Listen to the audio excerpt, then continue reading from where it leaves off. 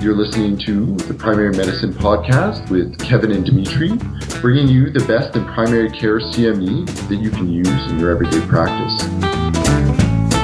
So hi, my name is Kevin Milo. I'm an emergency physician and one of the leads at the Primary Medicine Podcast. One of the projects that Dimitri and I are involved in and have been involved in for over 5 years now is the Physician Empowerment Program, which I'm sure some of you have seen or heard or attended our events. But what we're really focused on is a holistic approach to improving physicians' lives through education in a number of core topics that I feel like we often neglect in our personal and professional lives. We like to focus on financial education, leadership, practice management. And then today's topic is actually on physician wellness. And I'm very honored to have with us today a guest speaker, Dr. John Crosbie. He is a family physician practicing in Cambridge, Ontario. He's had an incredibly rich and prolific career. He's been in practice for over 4 decades. He continues to write and blog. And he really, truly, when I think about physician wellness, John truly is one of the leaders and one of the first voices out there discussing physician wellness. And to hear his insights, and he's interviewed me before, and we've had a chance to talk before, it's really eye-opening to talk with John and to see what he has to share, because there's not only a lot of knowledge there, but there's a lot of wisdom. So I'm very, very happy to have you here today, John. So before we get started and before I start asking John a few questions, what I'd like to do is bring to your attention a little bit of the background of physician wellness and why it is an issue.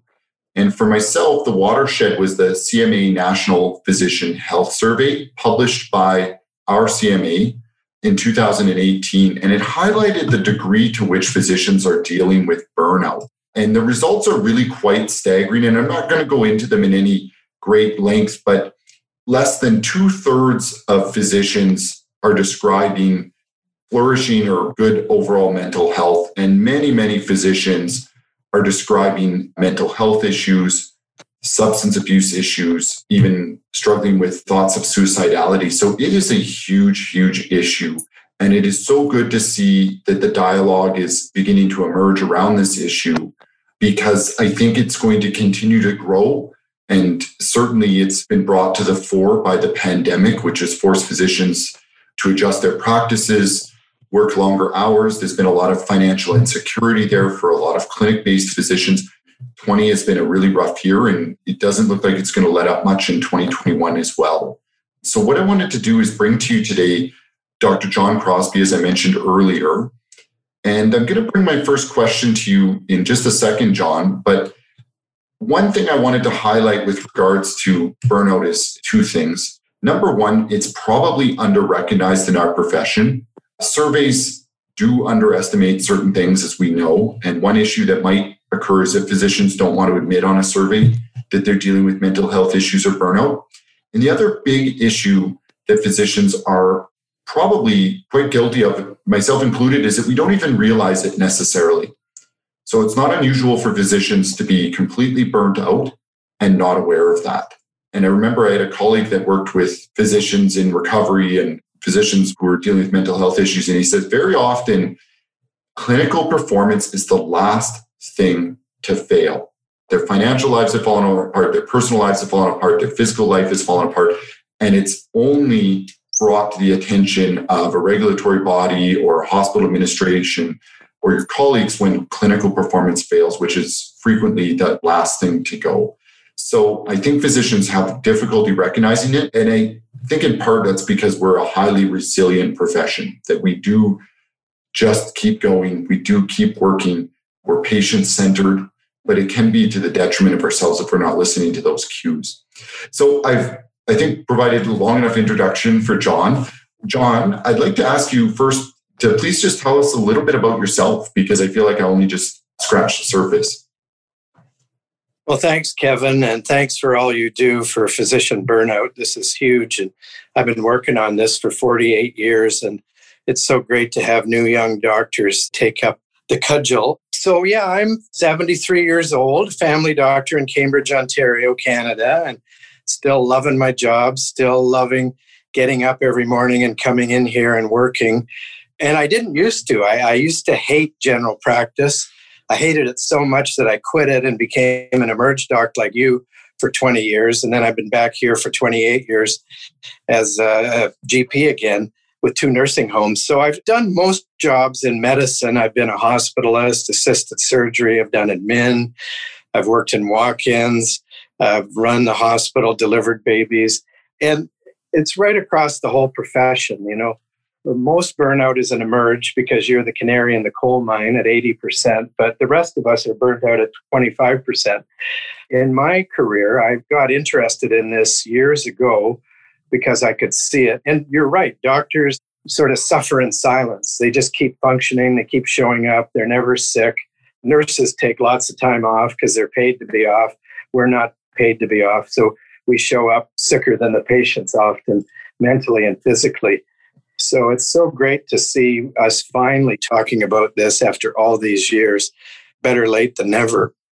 John, what I want to ask you next is, what was it that brought you to really getting involved in physician wellness? I mean, you've written extensively about this, published on this.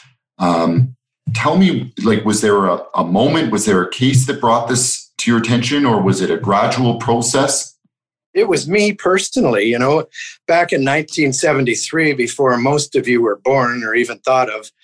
I was a brand new young doctor here in Cambridge, and we did everything. I mean, there was no emerge docs, no CAT scans, no Ebola, no MRIs, no COVID-19. There was nothing. And I did everything at the hospital, and it was exhausting. We were on call all the time and talking to patients. There were no answering services.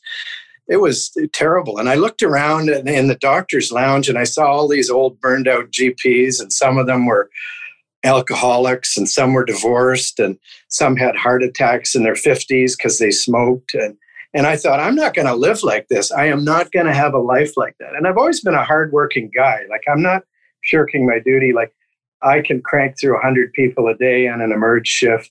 I've been seeing 40 people a day in my general practice for 48 years. So I'm another workaholic, just like most doctors are out there. But I didn't want to do it. I thought, this is nuts. I'm not going to kill myself. I want to enjoy this job. I'm not going to be on call all the time. I motivated for myself. I wanted to fix me, and then I wanted to share it with every other doctor. Wonderful, John.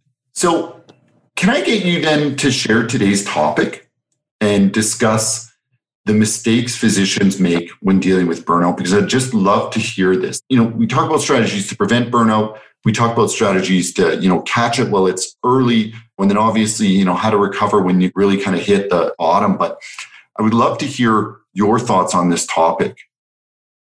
So looking at the big mistakes that I see doctors make over and over and over again as I mentor them and as I give talks around the world, and my blog, feedback on my blog that I've written over 200 times for the Medical Post. I think the biggest thing I'm seeing now, and this is with younger doctors and middle-aged doctors, we're not seeing it as much. I think the old guys are retired now or quit, or they've learned to live with it. But you young doctors and middle-aged doctors, you're not disengaging enough. You are tied to your dumb phone, I call it, the smartphone. And I love my iPhone too. I mean, I'm addicted to it. I was checking who won the Senate today at 3 a.m. when I was up peeing, with my old prostate. And I'm addicted to my iPhone. I'm addicted to all this stuff too, but I really watch myself. When I get home at night at 5 o'clock on time, I turn it off, and I leave it in the car so I can't even get an Amber Alert to wake me up at 3 a.m. I do that when I'm at the cottage and when I'm on vacation. We go to Florida, hopefully, next year, and my wife keeps her phone on for emergencies, but I turn mine on, and I think you have to do that. You have to detox from your phone, and we all love it. I mean, it's just like heroin to us. It's got your whole life on there, but so I urge you, it's bad for you and burning out, and you're not doing a job either. So when you're on vacation, please, please, please do not call for your group. Number 2 is I look at a lot now, especially young doctors, middle-aged doctors. I was shocked about this. Maybe this is an age thing, or I don't know. But like my wife and I have always, even since our kids were really little, 2-year-olds, we always took a vacation away alone for a week every year. Like we would go in February to Mexico or the Caribbean, or if we didn't have any money, we'd go to Toronto just for a weekend. We would go skiing in Collingwood or New York State or Tremblant in Quebec. Or if we had lots of money, we'd come out to where Kevin is, to beautiful Banff and Lake Louise and British Columbia. And I'm seeing that over and over again with young doctors. Like I had one guy the other day say he hasn't been away alone with his wife in 10 years. And I said, why not? And he goes, well, we don't have any babysitters and everything. I said, a babysitter is a hell of a lot cheaper than a divorce lawyer. And that's the fastest way to divorce. And if you're putting all your time and money and effort into your children and your job, number one should be your spouse, because they're going to be with you when the kids are hopefully gone. And you have to work on your marriage all the time. So, I'm still happily married after 45 years. And that's because we sat down January 1st and we carved out a week away alone, just me and my wife. So that's a huge cause of burnout, people not putting their spouse first. Your spouse is ahead of your kids, ahead of the hospital, ahead of your clinic, ahead of medicine. Other things too, one of the biggest things is paperwork and computer work, Kevin. And I know that you as an emergency doctor, probably, I don't know, do you have as big a problem as that as we do as GPs or internists? You just got an EMR. There's a lot of documentation. That's actually the number one cause of burnout in the United States with doctors in the US. And it's, way up there with Canadians as well. So that's a huge problem that I see doctors having. You want to choose a really good computer system if you have a chance. Now, a lot of times it's imposed on you. You as an emerg doc, it's imposed by the hospital. But as GPs, we do have a choice often. So I urge you to choose wisely. Talk to don't talk to the vendor. I mean, they're trying to sell you something. Talk to other doctors who've used it. I'm really lucky. Mine is PS Suite by TELUS. My next door neighbor invented it. So he prototyped it through me. So just pure luck, pure dumb, blind luck that I got in on the ground floor with this. I don't make any money from it. There's no conflict of interest.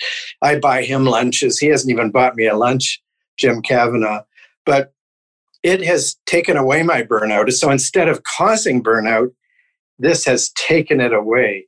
So it is just so wonderful. And one of my big complaints in emerg is they have the crummy handwriting, and I want to go down and strangle all of them. I can't read what they wrote. So I really urge everybody to start typing everything and get good software. Another big problem that I see doctors run into constantly, dealing with entitled patients. I think that's huge. We're seeing that new.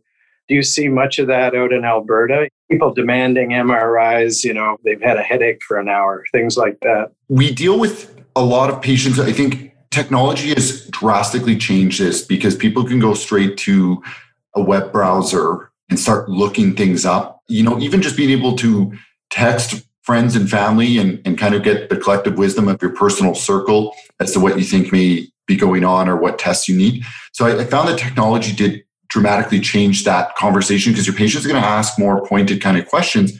And I think it's a good thing because you kind of need to be accountable and ready to answer their questions. But it can be a stressor for physicians who maybe had previously been used to laying out the plan and having patients go along with that. It's huge. And what I recommend for that to doctors is never, ever apologize for the system. That you only apologize for things that you did wrong. If somebody has to wait 3 months for an MRI or a year to see a specialist, that's not your problem. You did not cause that problem. Do not apologize. Don't take that on as a stressor because that's huge. And I just always say to them, I can't build doctors for you. I can't build MRI machines. I'm doing my job. I'm seeing you on time. If you don't like it, talk to the premier of the province, talk to the minister of health. You can email them, you can Google them and email them. You can send mail and it's free. You don't even have to put a stamp on when you send mail to your provincial premier or minister of health. So I never take responsibility for the dysfunctional system that we're trying to make work here in Canada. And that's a huge thing. And we're different from any other country in the world. We're the only country in the world with a totally free system. So for us to make this system work for free, you and I have to, and the nurses and the staff have to run faster and faster as the patients get older and sicker and more demanding. So that's when you burn out. I mean, it's like burning out ball bearings on your front wheels of your car. If you put too much weight on your car, those ball bearings will burn out and, your tires will all seize up on you. And that's what's happening to us as Canadian doctors. Another thing, Kevin, is that I see doctors doing wrong is they slowly get into trouble. They come out of medical school with huge debts. Like my tuition was $700 a year. Now, I made 85 cents an hour back then in the good old days. It's way more money today now, depending on what money we make as well. So it's like $29,000 a year. House prices have gone up 10 times since I came out, and car prices, although we did have, 20% interest rates. But you guys are in way more debt than we ever were. And so you get out finally with hundreds of thousands and even $1 million debt. It might cost you $1 million just to buy a doghouse in Vancouver or Toronto. And so you're all of a sudden looking down, and you've been waiting and waiting and putting off your gratification for years, and so is your spouse and kids. So finally, you want, and you deserve a nice house, you deserve nice vacations, you deserve a nice car. And so all of a sudden, you owe $1 million, and you start to come into work earlier, and then you miss your break at 10 in the morning. You eat a sandwich at lunch, you go home at 7 at night. And then, that's how you burn out. You can't do that for 40 years. I mean, the reason I'm still sitting here happy at 48 years is I've always been able to take time. I take an hour and a half off for lunch. I'm home at 5 at night. I have good time management skills. Yeah, I think that's incredibly important. And one of the central teachings we have at Physician Empowerment is that notion that your financial health is connected to your practice health and your personal health. So if you are struggling with high cost of living, high personal expenditures, high debt levels, it will inevitably affect your practice, and it'll force you to work longer hours. And as you work those longer hours, you're more at risk of burnout. And certainly the job satisfaction falls. And as you talk to physicians all over the country, that is one of the central issues we're seeing, cost of living. And you're right, the enormous even debt levels, required to get your medical license. The other big one too, I think that's relatively new, is certainly that training creep. Now physicians need to be graduating with 1 to 2 fellowships, possibly a PhD. There are still physicians that take up to a decade following medical school, be fully in practice and trained up. That has a huge effect on our personal well-being. I mean, that's more residency or fellowship hours, but it's also fewer years left in our life to literally catch up and to begin to prepare for retirement.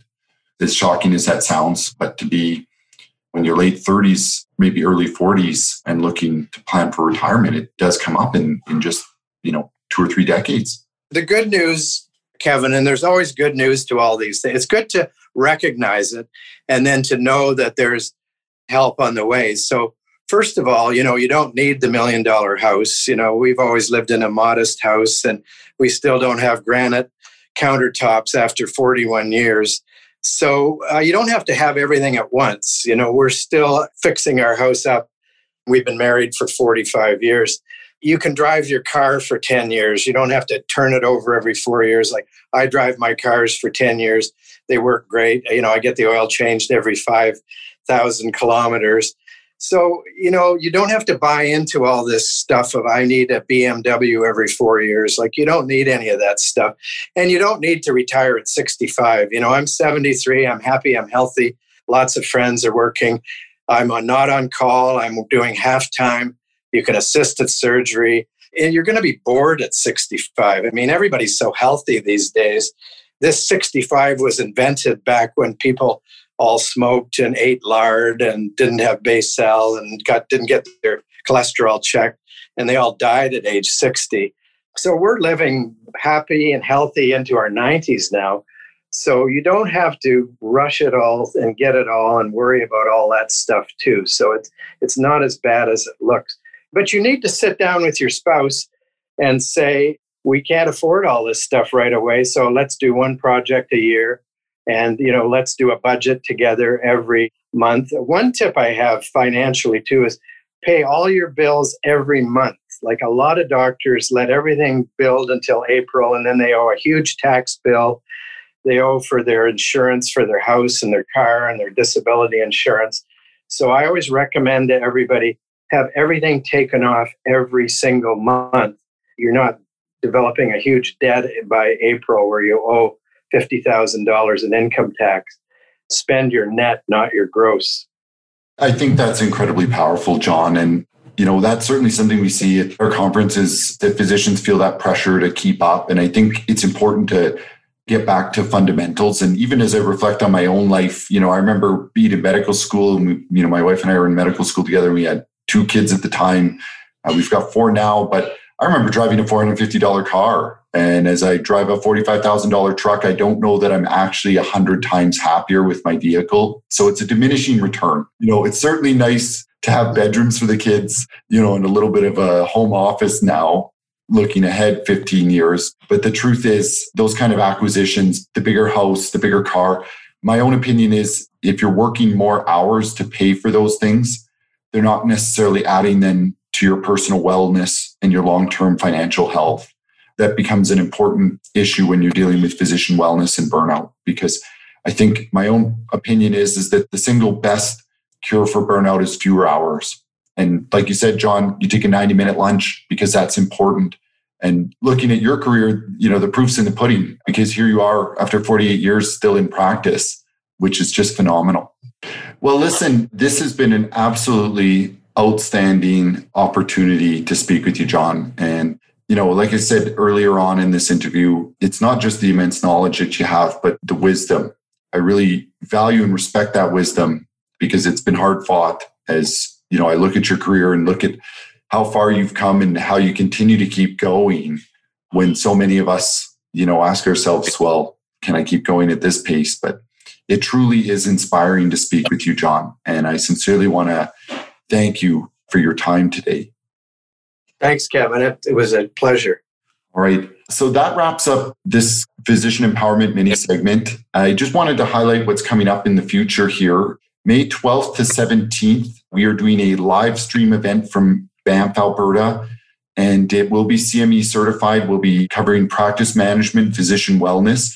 There will be a live attendance option. However, it will be highly, highly limited and obviously subject to rigorous public health guidelines. But again, please keep in mind, there will be the live stream option. And you can go to our website at www.physempowerment.ca, as in PHYS empowerment.ca. So again, thank you so much, John. Thanks, Kevin.